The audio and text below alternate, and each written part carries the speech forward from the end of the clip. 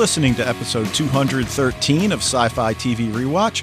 My name's Dave, and I'm joined, as always, by my co-host Wayne as we try to reverse our downward mobility by discussing episodes 1 and 2 of Season 1 of Joss Whedon's Buffy the Vampire Slayer, starring Sarah Michelle Gellar and Anthony Head.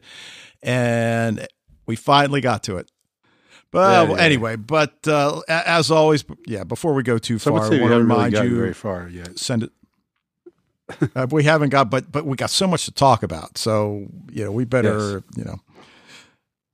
cut out all the chit chat and remind you guys, emails at sci-fi TV rewatch @gmail.com. Website, you can leave us a voicemail, record your own audio clip if you want, send us the MP3 as an attachment, tweet us at sci-fi TV rewatch, or just consider joining the Facebook group and join the discussions there. So we have got a lot to talk about with Buffy the Vampire Slayer. It's about damn time. I think we looked at it. You've never seen it, right? I had never seen it. So it's fun. I mean, you were a teacher in the 90s as well when these were showing, and like the kids were just talking about this show all the time. So it's kind of funny to finally kind of put like a face to all these characters who I remember hearing about, from the kids talking, but Yeah. And the interesting thing, now supernatural shows, really are a dime a dozen. There's a ton of them. And fortunately, most of them are pretty good. But when Buffy aired, I don't think there were certainly as many. I mean, the X-Files was coming out. I guess the X-Files had been on for a few seasons, so Sci-Fi was starting to make a return, but there wasn't a ton, I mean, Twilight Zone had been off the air for a while, so it really, I guess, to a certain extent is the, the grandfather. Yeah, there wasn't even any Doctor Who. No, right at that point, sure. So, all right, well, it came on as a mid-season replacement on the WB, which eventually became the CW and targeted a younger audience. And as you said, most of the high school kids were into it, or certainly many of them were into it.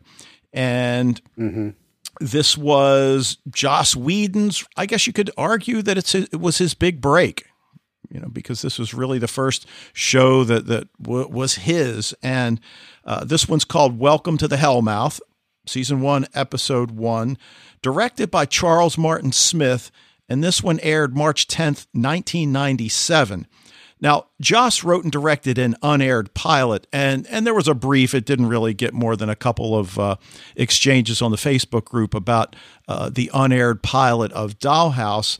This one was never intended to actually air, and it's actually only about, I think, 25 or 30 minutes in length, just intended to give the network an idea of what the show would be like. And 20th Century Fox finally agreed to let Joss act as showrunner, but they weren't entirely confident because he had really very little experience. So they added a co-producer, I guess, to look over his shoulder. And, obviously, I guess the rest is history. So to speak, yeah. But so how long did this thing go on? I believe it went 6 seasons. I want to say 6. I'm not sure. Angel was a spinoff, and I think Angel had at least 3 seasons. Again, where's Diane when we need her? Our resident, or Kevin Batchelder, resident Buffy experts. But, we're really just going to talk about episodes 1 and 2, which aired the same night. And I'm just going to start off. I really, really enjoyed both of these. Yeah. It's who's going to get up and say they sucked, right? Well, it was a very successful show that, so obviously there's something to it, Well, the 4400 was very successful, and we pretty much said it sucked. Was it? No, I just made that up. All right. That's not the part about that we said it sucked, but it's like, how is that possible? No.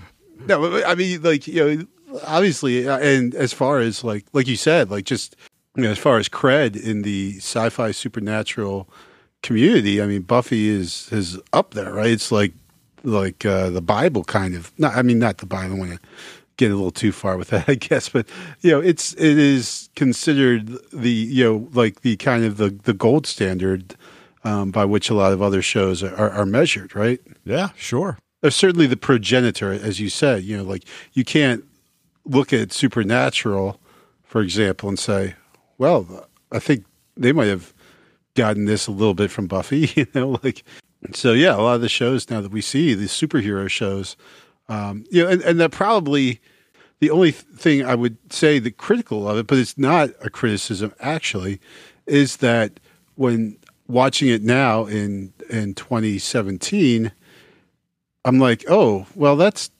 done all the time. That's cliche, kind of, but it's like not, because it wasn't back then. I mean, it is now, because Buffy's been copied and imitated so much that a lot of the things I think that they kind of started there now are in the show today. We'd say, oh, well, that's been done. Right. And I think one of the things you have to do is go into Buffy with an open mind. If you didn't watch it in 1997, the way we didn't, here we are 20 years later. We've got 20 years of genre television experience, as well as the fact that the technology is so much better. That said, I'm really impressed with the special effects that Buffy did employ in these first two episodes. And while we always talk about Joss and his snappy, witty dialogue, here we kind of get the first examples of that. But what we have to understand is this show was geared towards young people. Doesn't mean that older people can't enjoy it. And then I go back to what I just said. You got to take it for what it is. And, there are some, like you said, I'm going to use the word criticisms, but they're not really criticisms. I mean, we're kind of going to criticize, I think, some of the characters, but that's probably what Joss intended our reaction to be. So, again, anytime, and we've talked about this a lot, anytime a television show takes place in a high school, our antenna go up immediately. Yeah, right. And okay, that's fine. Forget it. We don't. I don't care about any of the inconsistencies. So. Well, yeah, exactly. And there are certain kind of conventions that you expect when you set something in a high school, right?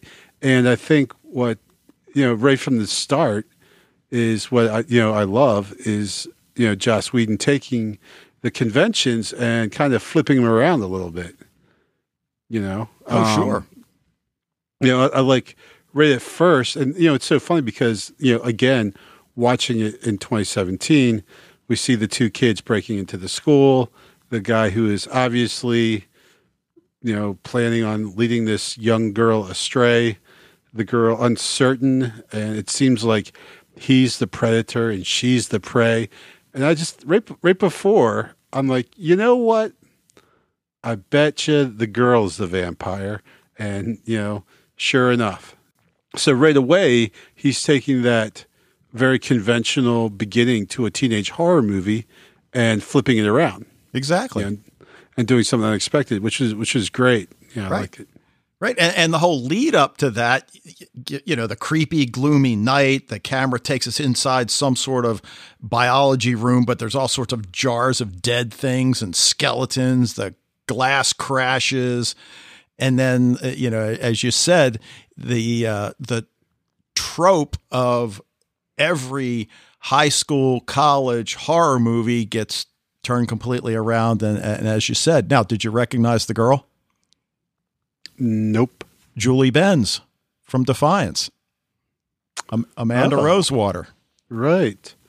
I mean, she kind of looked familiar, but yeah, I didn't make that connection at all. Well, see, now you said she kind of looked familiar. And another thing that really jumped out at me, the makeup. I mean, I'm sure Buffy's budget, certainly at the beginning, wasn't extravagant. And I thought the makeup was done really well. You do? Yeah, for the, I mean, again, for, well, yeah, again, for the time, because I mean that's the one thing. You know, and again, like I feel bad because you're judging something to a degree. You can't help but like notice as I'm watching, like, you know, the makeup's kind of crappy, but by today's standards, you know, by today's production values, this wouldn't wash at all. You know, I thought the master was pretty darn creepy. Yeah, he was definitely creepy, but you know, like it didn't. Again, I go to the believability. You know, like I said last week, I'm watching Game of Thrones, and I know dragons don't exist, but I believe it. You know, because to me, my brain doesn't say that's fake. I mean, obviously, I know it's fake, but my brain doesn't kind of lock it out. But when you see like the kind of the goofy makeup that they had, like, you know, that part of me that says clearly, you know, fake doesn't quite look authentic. Well, I mean, but then authentic, like what's an authentic vampire look, you know? But you know, it's just like it's something that kind of like in the back of my mind is just kind of like going, no. But again, like I don't want to offer that up as a criticism because this is a show that's almost 20 years old, right? Sure. So to judge it based on what, you know, people and artists are able to do nowadays is completely unfair. So while, like I said, while the makeup was a thing that I noticed, and I know it's makeup, but yet it's not something distracted from the overall, you know, awesomeness of the story, the acting, and everything else that was going on. That all the things they did very, very well in this.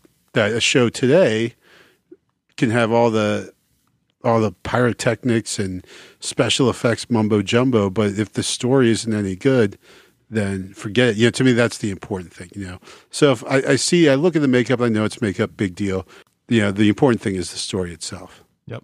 And talking about the story, it didn't take me long as I'm jotting down notes as I'm watching it that, all right, I mean, I think to a large extent, this is Joss's metaphor for the fact that high school can be hell for many kids. I mean, high school is a hellmouth.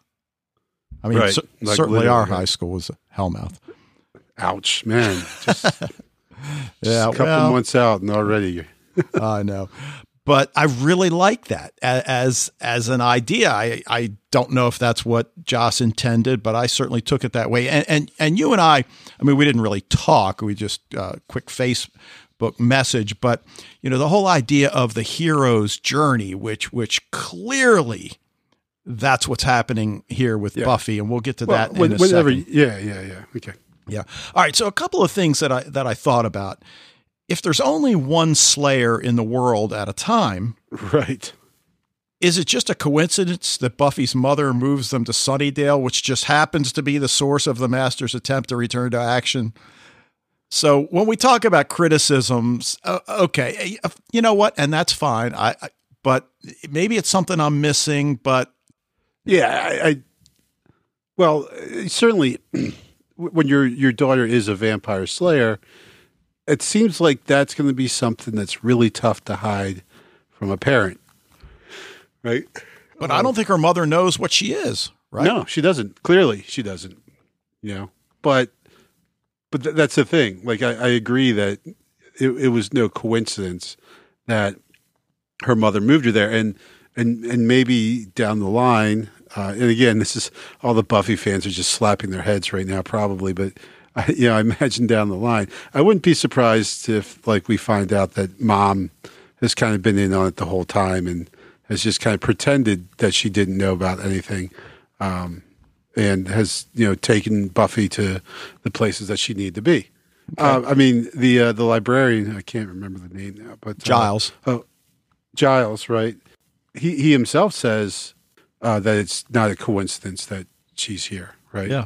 Well, and I guess what I think we'll find out that happened is that somebody offered her mother a job in Sunnydale, somebody that's connected, because clearly Giles knows that Buffy is coming to Sunnydale. Right. He tells her as much. So yeah. And honestly, she seems to kind of know who John, not like know him personally, but like she's not surprised that he's there, right? Sure. Sure. Now, one of the other things that, and we've kind of alluded to this in the first 5 minutes of the discussion, you kind of have to look past the slightly over-the-top dialogue and over-the-top characters as they develop into full-blown archetypes. And I would imagine that things will start to tone down a bit as the series progresses. I mean, I'm going to keep watching, as I get a chance. I really enjoyed it. I like the fact Sunnydale's the center of weird occurrences. I mean, that's certainly something that a lot of horror shows have to use. Midnight Texas, which is currently airing, is using that as its focal point, that Midnight Texas is the center. So who's the master? I mean, is he the devil? I don't think he's the devil. I think he's just seems like a very powerful demon. Okay. Because, I mean, that's one of the ideas that gets floated is that, the traditional religious story has that God created the earth and we've got the Garden of Eden and all of that. But here, the story is that, no, the bad guys, the evil ones had the earth and then they got booted. Right. And now they're just trying to get back. So again, we talked about how, the opening trope got flipped around. So, here this, I guess, creation myth, if you will, gets flipped around. Mm-hmm. Yeah, so definitely. All right. Well, the other thing that really struck me is the way the episodes build the relationships. And I got just going back for a second that I think so many people warned us that, well, you can't really judge it off 2 episodes or even 1 episode. And I mean, we realized that, but sure, I still think they really did a good job of doing what really, we accused the Dollhouse unaired pilot of not doing, which was show us, we'll figure it out. Right. You don't have to tell us. And I think they showed us enough of these different characters and their connections that, okay, all right, we're getting it. And you're still managing to tell a really good story. Yeah, absolutely. I like how they just threw us into the middle of it. It wasn't here's how Buffy becomes a vampire slayer. She's already a vampire slayer. Right. She's been practicing this craft for a while now. And it just kind of throws us right into the middle of the problem and the issue and everything, and then kind of explains things along as the story moves along. So they do successfully introduce us to this world, and yet tell a story to boot. Yeah, effectively tell a story. Yeah. So in terms of the relationships, I mean, certainly one of the ones that I think is front and center is Buffy and Willow, and Buffy has this certain amount of self-confidence that certainly some high school kids have, but Willow is, of course, the antithesis of that. No confidence at all. She's innocent, naive, yet she is, of course, the one girl that everybody does acknowledge is the smart girl, is the, if you need help academically, she would be the one to go to. But just that contrast in personalities I really liked. Yeah, absolutely. And then kind of, Allison Hannigan, her other famous role is in How I Met Your Mother. Yeah, that's right. She is in How I Met Your Mother too. No, oh my God. What else is she in? What's the team? American Pie. Oh, never saw it. What? I'm sorry. It's really actually it. You know what? It doesn't. It didn't age well. Like when I first saw American Pie, I thought it was the funniest movie I'd ever seen in my life. I think I watched it again like a year ago, and I'm like, this movie sucks. Like it's not funny. This is legitimately a bad movie. How did I ever think it was so funny? Because it was like one of the first really shocking, like teen movies. Not shocking, but just they went to like the extremes. Anyway, so she plays a character in there she's like kind of like a band geek the whole time, and in the end, it turns out she is much more aware of the world than we had assumed throughout the entire movie. Okay. But she keeps saying this one time at band camp, and she just keeps saying that, and this one time at band camp, this one time. And then finally at the end, she says this one time at band camp, and what she did with her flute, I'll just leave to your imagination. But when she, like, that's the point at which the character changed. So basically what the movie did was kind of have her play this character like Willow through the entire movie, and then at the end, they flipped it around and she became like the complete opposite. So she became Cordelia. Yeah, I guess a little bit. Well, you know, that's the other one, Buffy and Cordelia, you know, whereas we said Buffy has a certain amount of self-confidence, Willow has very little. Cordelia's got a bit too much. But I did find it interesting when and I forget who she says it to, and it was almost kind of just offhanded, that her mother doesn't get out of bed anymore. And she makes some reference to some syndrome she has. But it really struck me that, okay, you know, we see in these first two episodes, this girl who thinks she's all that is very condescending to anybody she perceives that's, you know, not cool. And certainly Willow would be one of them. But then she's got this thing going on at home because I'm assuming there really is something real that she's coping with at home. Mm-hmm. And I found that very interesting. But the other thing is she going to acknowledge that Buffy saved her? Well, it seems like she kind of doesn't remember, like at the end, right? Well, that's what she says. Yeah, when she's talking to those girls at school. So that'll be interesting to see. And again, with the relationships, because I like that one line early when Willow says, well, I saw you talking with Cordelia. Yeah. Well, you're talking with me. Yeah. Is that, you know, she says something about it being illegal. Oh, is that legal or something? Yeah, right. Well, I like the first line when, you know, Buffy says hi to her and she's like, hi, do you want me to move? You know, that was great. Like poor Willow. Right. Now, Xander and his relationship with Buffy, I would imagine a lot of people have a problem with Xander's character, particularly in hindsight, the way we're looking at this show. So it certainly seems a lot of his motivation is geared towards the fact that he has a crush on Buffy. Yeah, but I mean, he's okay. You know, he's pretty brave. Like I mean, there's like having a crush on a girl, and then there's like climbing down into underneath a graveyard because you have a crush on a girl, and that's like probably more than most guys would go. You know, so I think there's more to Xander than just the, you know, the puppy love type thing. I thought he was pretty cool. I liked him. I don't know why this character popped into my head, but from Marvel's Agents of S.H.I.E.L.D., Mac. I mean, he never follows orders. He jumps in and does stuff that ultimately makes things more difficult for everybody else. I don't know. But anyway, we'll get to him in a bit. Buffy and Giles. And again, when she goes to that club and she sees Giles there and she makes some kind of comment about the fact that it's kind of creepy that a teacher is at this club full of teenagers.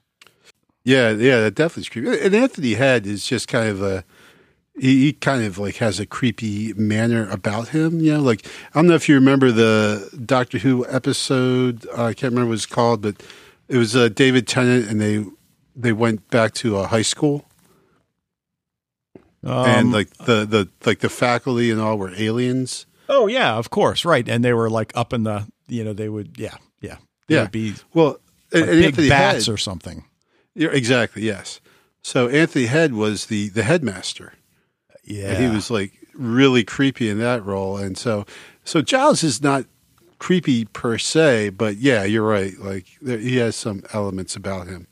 Well, I mean, just again, certainly you or I would not be hanging out at a teenage club that, no.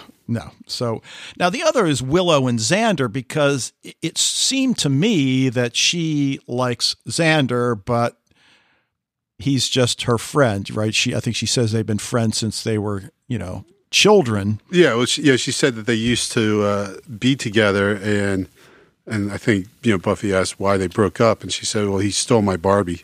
Yeah. So yeah. Yeah. So, so we're introduced to him early on, that the first day of school, although I'm not sure it's the actual first day of school for everybody, but it's Buffy's first day. I mean, it's hard to tell in California, that kind of weather here. Yeah. It seemed like, that the school year is well along, and Buffy is coming to the school as a new student. Right. But we see her, she's having, all of these dreams, and then her mother wakes her up because they just moved from out of town, and we learned that she got kicked out and all that. But obviously Xander's skateboarding, and I think we could see that a mile away. It's okay. It was still fun when he hits the railing because he's not paying attention because he's looking at her. And right. I guess you could say we can't blame him. Cannot blame him at all. No. Right. So I love the scene. She's, they're in the hall. She drops her books after bumping into somebody. And I love the fact that the kid she bumped into didn't turn around and give her attitude. Again, that would be something that, again, I'd call that lazy writing. So I love the fact that Joss didn't go there. Right. But instead, he comes up and helps her with her books and everything. She walks away. Hey, wait, you forgot your steak. Which comes on the heels of her new principal noticing that she burned down her last school's gym. Well, it was full of asbestos. Which, doesn't burn very easily, but, hey. Yeah, and it's great because, again, like kind of Whedon toying with those cliches, like the principal is not like this, hard ass. He rips up her previous record, but then tapes it back together once he notices something. He starts taping it back together. I thought that was hilarious. Yeah, exactly. And then we've mentioned Giles, the librarian. First of all, I don't know that I've ever been in a school that's library looked like that. Let's just say that. Right, and obviously not a lot of people come there, as he has the whiteboard up with all their vampire notes and everything up on it, just sitting out in the open. So, yeah. And as soon as she comes in, because she needs a copy of, I think it was the history text, he immediately hands her an old volume on vampires, and she freaks and leaves. So who told him she was coming? Obviously, there's some sort of vampire network worldwide because he came from England. This is also his first year at Sunnydale. So why don't we go ahead and we can get into some of the episode details, I think, as we talk about it. But before we go too far, I mean, this really is, or at least it appears to be, a tale of a young girl on a hero's journey, right? I mean, and we've talked about this before. I think you had a Project X one time that talked about Campbell's definition of a hero's journey. But certainly, we've got a lot of the character archetypes here, and obviously the hero with Buffy, sure, the call to adventure. But like so many of these heroes today, and I love this type of hero, really is not refusing to answer the call, but clearly reluctant, clearly, as she says a number of times in these two episodes, I just want to be left alone. Right. She just wants to have a normal life, and one where she doesn't have to burn anything down, and she can just kind of concentrate on being a 16-year-old. Right, but, exactly. But alas, she's venturing forth. She wants to just live in the real world, the common day, away from the supernatural, if you will.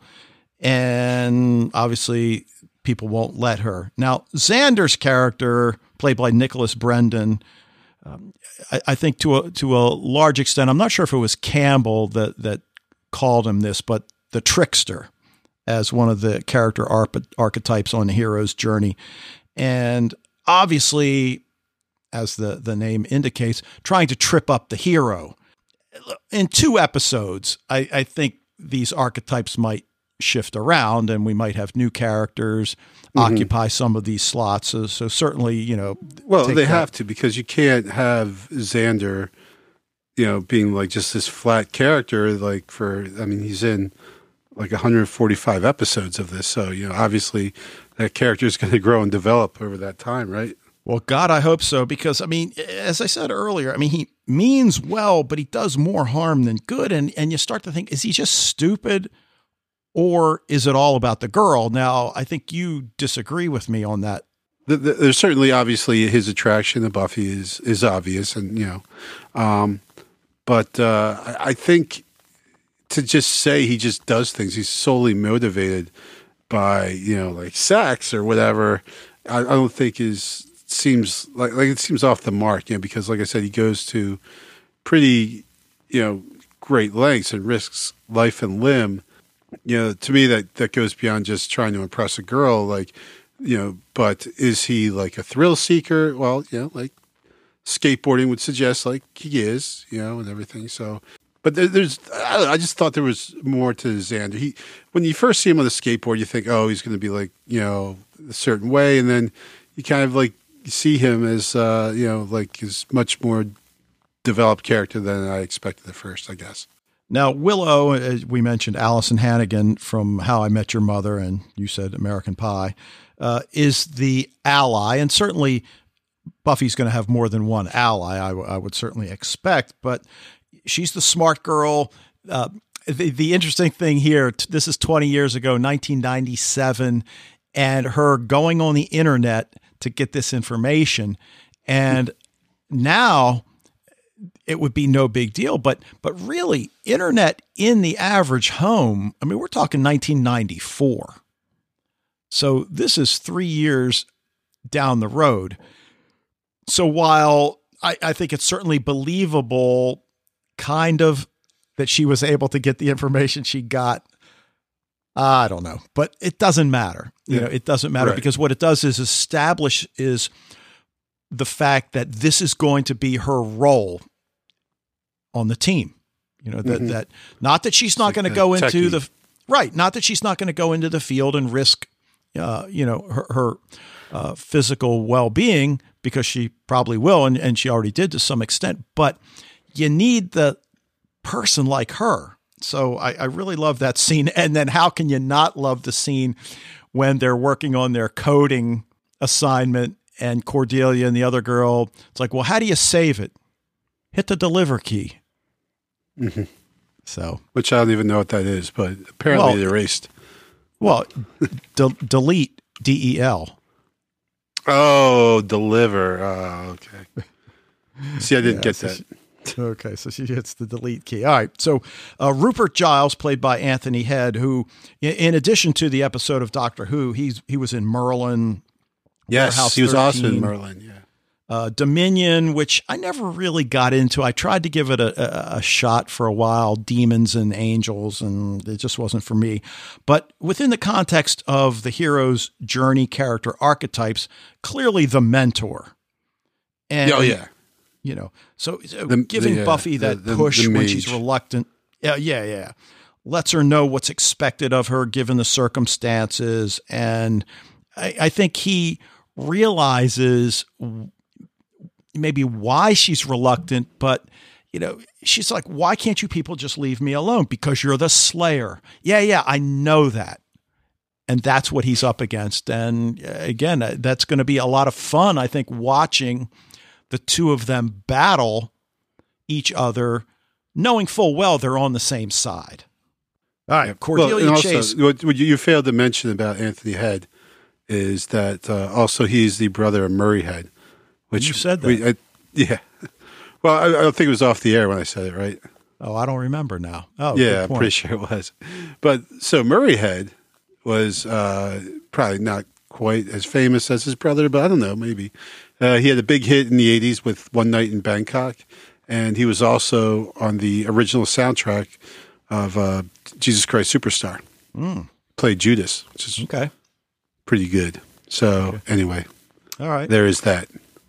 All right, well, Cordelia Chase, played by Charisma Carpenter, clearly the mean girl. And yep. We'll see. Now, The Shadow, which and she's like 7 years older than Sarah Michelle Gellar. yeah, she looks it. She's too, my but- age. yeah. So wow, Yeah. she's that old. Wow. Yeah. All right. So the Master, again, within the context of archetypes, plays the shadow, the villain, the threat and conflict. And now, how long this is going to go through season 1, I don't know. But clearly, as I think Giles or Buffy says there at the end, I don't think the Master's going to give up trying. So I don't know No. if season 1's going to be all about that, which would be fine if it Sure. is. It's a good, story you can kind of continue back to.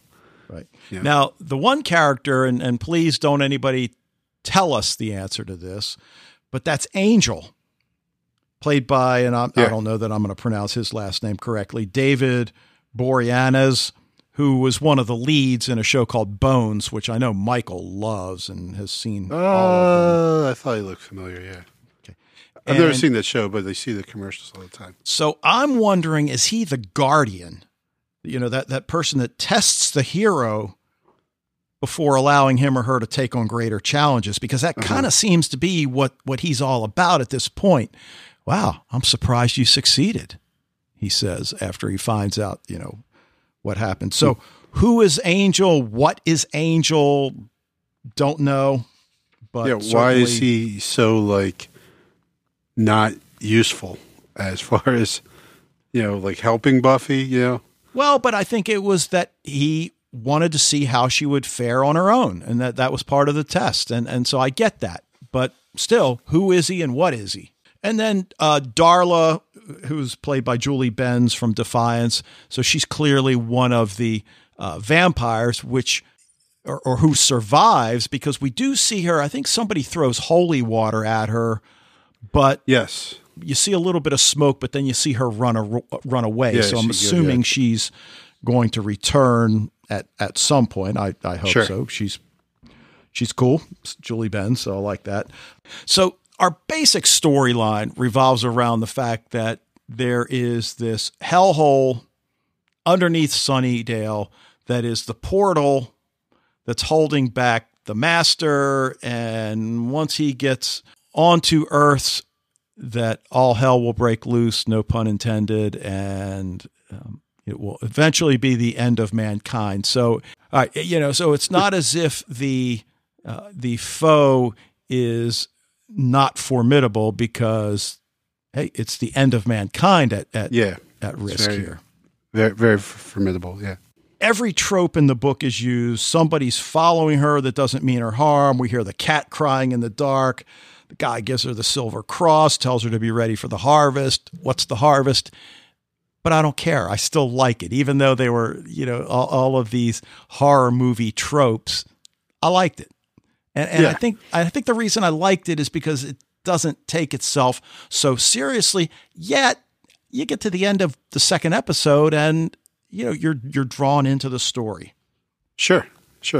And you're right. It doesn't take itself super seriously, but but yet it's a serious thing that they're dealing with. Like you said, the end of the world and everything. We've had numerous conversations about the role of tropes and cliche and conventions, I guess we could call it in a nice way, in television shows. And in some ways, they can be useful because it's something we're used to and comfortable with, and we can, they don't need to spend a lot of time, like we said, telling us things, because they can just show us, or we understand it kind of instinctively. Like we get Willow. We don't need 15 examples of Willow being picked on or her, having to act, acting meekly. Pretty much right away, we get that she's like the smart girl and she's insecure a little bit and she gets picked on, but then yet she's, we also kind of figure, and what happens is she's going to show this kind of inner determination, this, that she has some steel in her spine, so to speak. So, like I said, they don't need to tell us that. They don't need to drum us over the head with it. We get it, and it can be useful. But on the other hand, also conventions can be useful to flip around, like we said, like the very opening scene, where you're expecting something to happen, and then the opposite happens. You're like, oh, well, that was clever, So I think they do a good job of kind of mixing it, with both.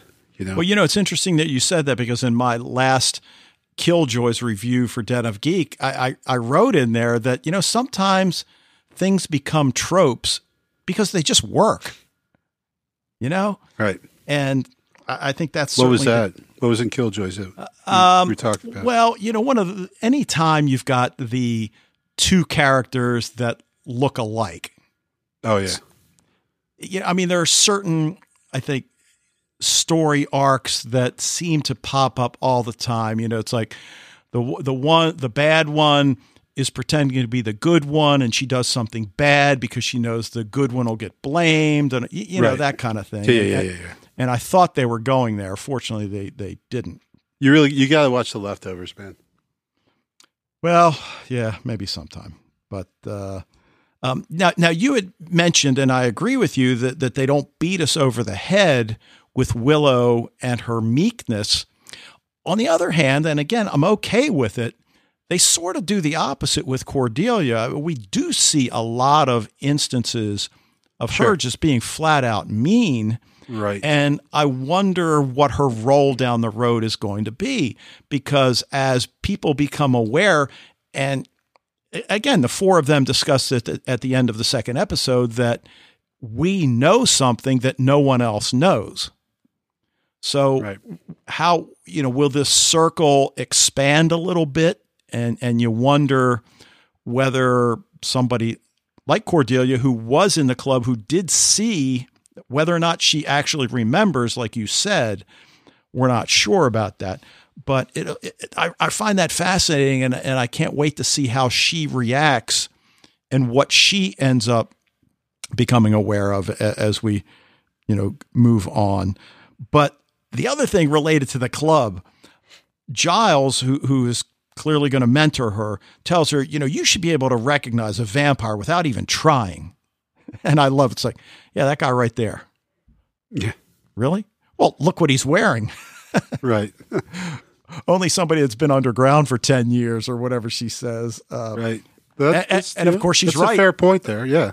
And she turns out to be right. But then unfortunately, she would probably peg me as a vampire as well, just because I haven't bought new clothes in a while. So, yeah. Yeah, God, I'm telling you, the male English teachers in our department were a paragon of fashion, I must say. You got big shoes to fill without me and Kate's. I can't help to do that. All right, but one of my favorite lines, and there were a lot of them, they go after, I forget which vampire it was, but she loses them, and Giles asks her, is the vampire dead? And she says, no, but my social life is on the critical list. Right. And I just Which is important. Well, it is. And again, I think that's one of the things that really attracts me to Buffy's character, is that although she does seem a little mature for a sophomore. All right, she's just 16, right? And her mother says she's 16, so that must mean it's the spring, right? Otherwise, I guess, California. Of course, I guess you could argue that she's been kicked out of schools before, so maybe she really is a year behind. But sure. Anyway. Or maybe her mom wants her to play Division I sports, so she held her back a year so she'll be older than her peer group. And maybe she could then, because she is small, then she'll have to play point guard. Oh, wait, that's Misty Knight. Right. Mary is totally hooked on Luke Cage. I told you.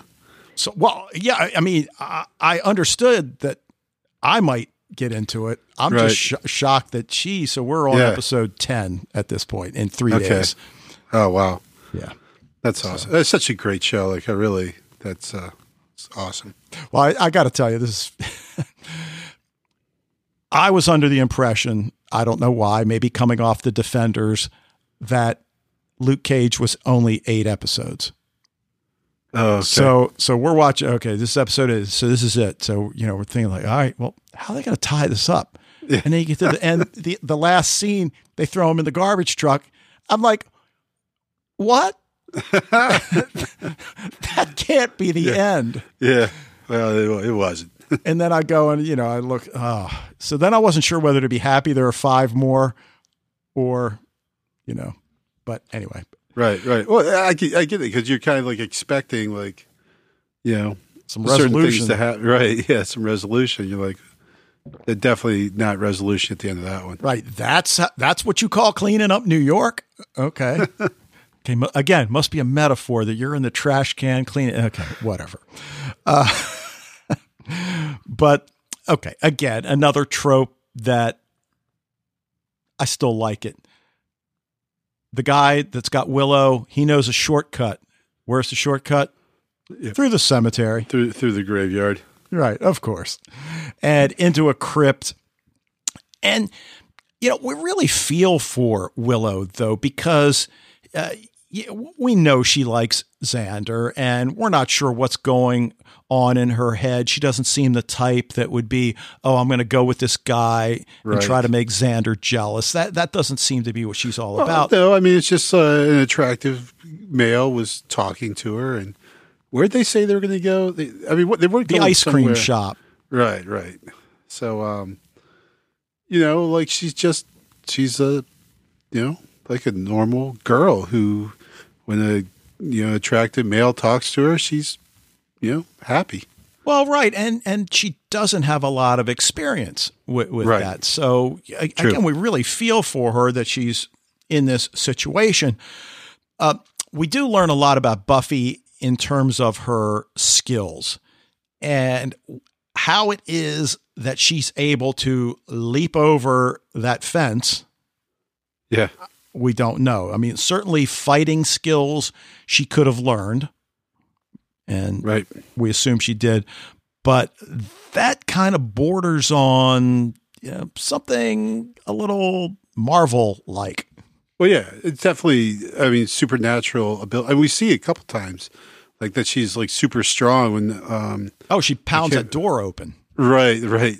She and things like that, and so we see obviously she's got strength that goes beyond the what would be normally.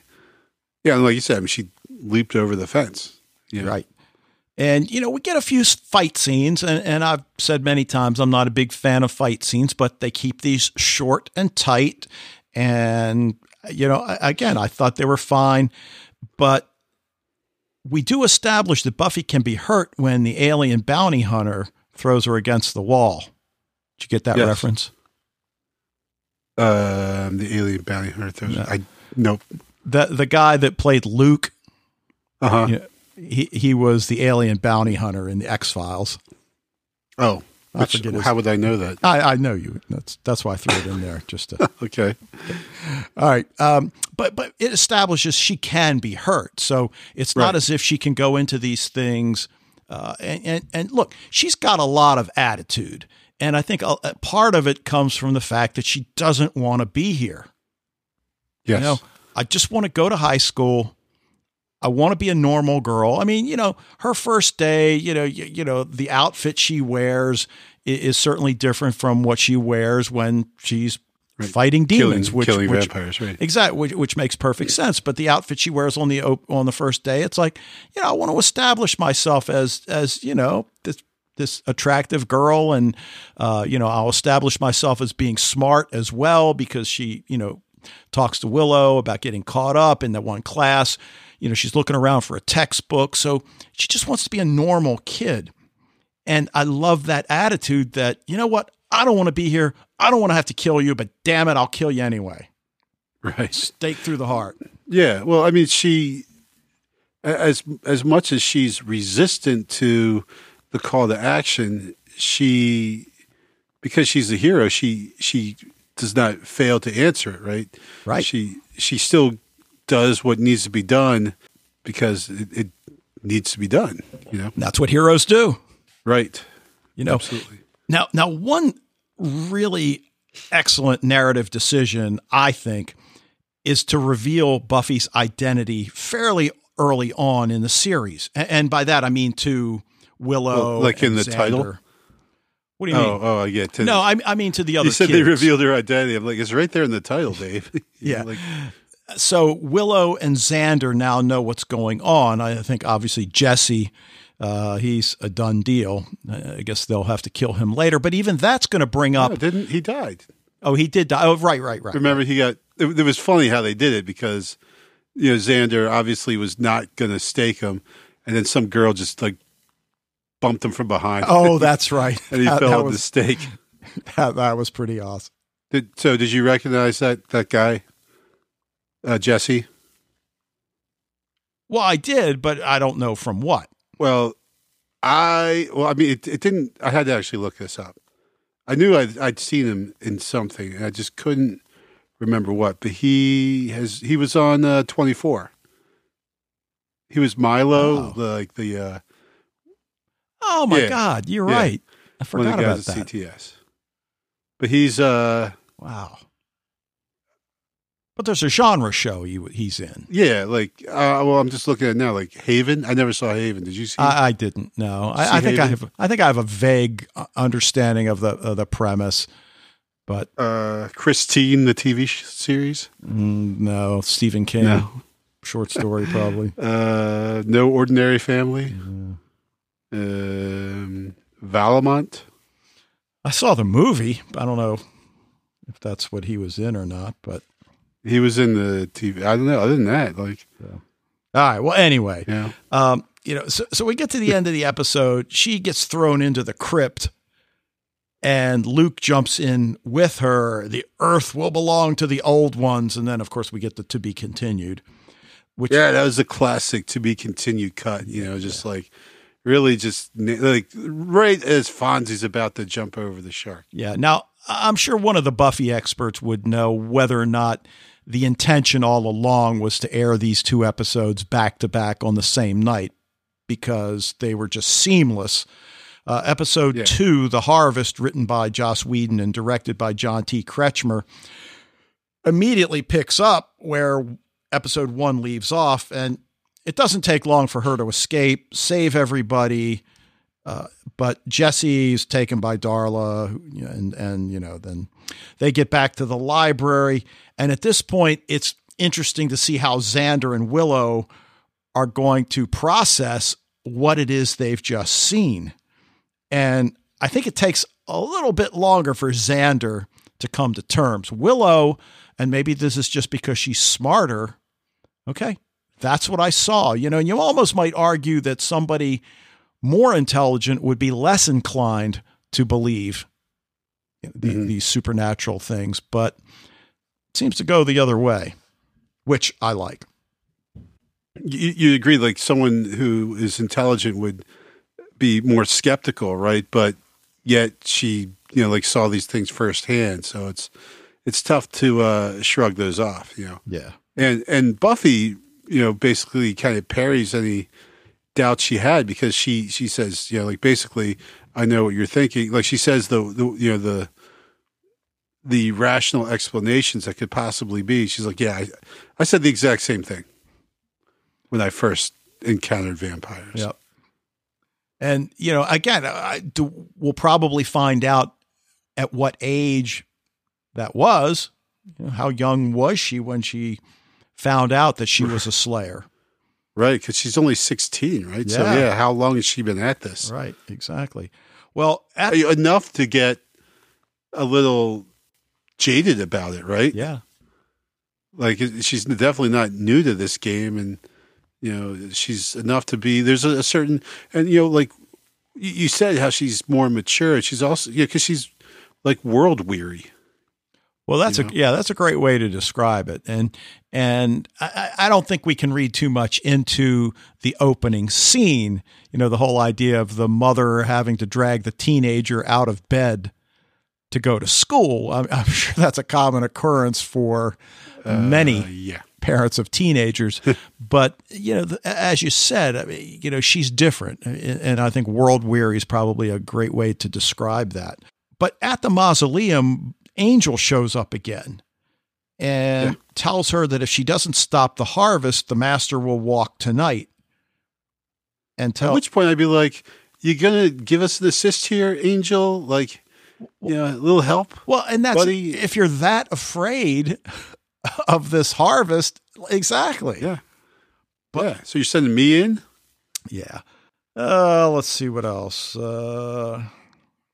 Well, we learn, we learn a little bit of the backstory that apparently, and again, I always like the fact that, 60 years ago at this very same place, this happened. And, again, there's some sort of connection that I think Willow during the course of her research finds out.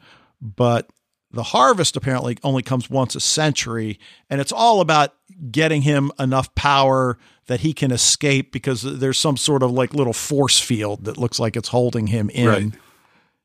And then how classic, Buffy goes home for her supplies, but her mother won't let her leave. Yeah. Which is what really leads me to believe that her mother has no clue what her daughter is. But yet she doesn't really do an effective job of making sure her daughter doesn't leave. Well, that's true. Because she leaves right away. So I think that to me might be evidence that mom's kind of in on it in a pretending not to know type way. Okay. Now, the one thing that I don't understand, and maybe there's a good reason for it, all the vampires go to the club where Cordelia and her friends have gone, and apparently it's the only club in Sunnydale. Apparently Sunnydale's a very small town, which I think is a good idea from a narrative perspective. You keep the sphere of reference tight, but why do they not revert to their human form simply to make things easier getting into the club? Yeah. Well, plus they don't have ID. Right. Which I'm like, ID? Like, you got a club full of high school kids, dude. Like, at what point were you actually checking IDs? Well, another good point. I assumed it's like an underage club. That, like, I don't know. It was just, when he said ID, I'm like, what? Yeah, but, so they get through all of that. And then, of course, this is the scene where Buffy saves Cordelia and then takes on Luke. Essentially, they stop the immediate threat. But as we mentioned earlier, Giles is under no illusions. The Master's going to keep trying. And again, now you might have gotten this reference. Did you see Buffy with the red lollipop at the very end? I did see her with the red lollipop. And you immediately start thinking of Blood Drive. Yeah, of course. I love the nod to Blood Drive. How did Joss know? Right. Oh, wait, you're going to tell me it's the other way around? No. It's potentially is the other way around. I just think in Blood Drive, it is so blatantly a sexual thing. I don't think it was really so much here. I agree. It was just more, I think, in Buffy. I obviously you took note of it, especially if once you've seen Blood Drive, you will never fail to notice an attractive woman eating a lollipop. Right. Like, it's just, that's never going to be something you don't notice. But it's actually, I think, the opposite effect in Buffy, where it's just kind of it displays her innocence and her youth. Like, here, she's just like a kid with a lollipop, right? We see you doing all these dangerous things and killing vampires, and then here she is with a lollipop, like she's just a little kid, Exactly. So, and once you've seen Blood Drive, you will never be the same after that. So. That is true, man. That show is disturbing. Is it over yet? It's good. No, not yet. Okay. I think they got one more episode to go. Maybe. How many episodes was it? Was it 13? 13. Yep. So it might be one or two more. So I don't know. It's a crazy show. I like it. So, all right. That's pretty much all I've got. Is there something else you want to add to it? No, it was good. That's pretty much, I think, covered it for the most part. It's a really good show. You know, Joss Whedon, obviously. I didn't, you know, in a way, I just assumed I was going to like it right from the start. So there really was no question of, like, I don't think I would have been very surprised if at the end of this I said, you know what, I don't think I really like that very much. Mm-hmm. But yeah, it was good. Okay. Yeah, because I'm going to try to keep watching. I mean, it's not on Netflix. And again, I put up the 2 episodes that I found on, God, I keep forgetting the name of that website, but Daily Motion, I think. Daily Motion, right. So I think they have all of season 1 up there. So I'm going to, you know, keep knocking them out as I get a chance. But yeah, I'm really glad that we finally got to take a look at this. And, you know, before we go into our closing segment, I put up on the Facebook group basically what we're going to be doing for the next 2 months as we, you know, fill that gap before getting into Travelers. So if you want to check that out, we still got 2 open dates that we haven't decided yet how we're going to fill, but you'll see it there. So that the dates there are the week of, and then the idea is that we will release that episode on, you know, the Friday of that week. So, All right. Well, we want to thank you guys for joining us tonight. So what are we doing next? Oh, I'm going to tell you in a second. Love to hear what you think about Dollhouse, Buffy the Vampire Slayer, anything else in genre TV. Encourage you to join the Facebook group. Share your thoughts with the Sci-Fi TV Rewatch community. If you're already a member, spread the word. Emails to sci-fi-tvrewatch@gmail.com. Voicemails via the Speak Pipe tab, which you can access through the website. And we're going to be back next week to talk about episode 1 of season 1 of the 2015 Netflix series Sense8. But oh yeah, that's right. Until then, Dave, you know, it's coming together. I'd rather wish it weren't.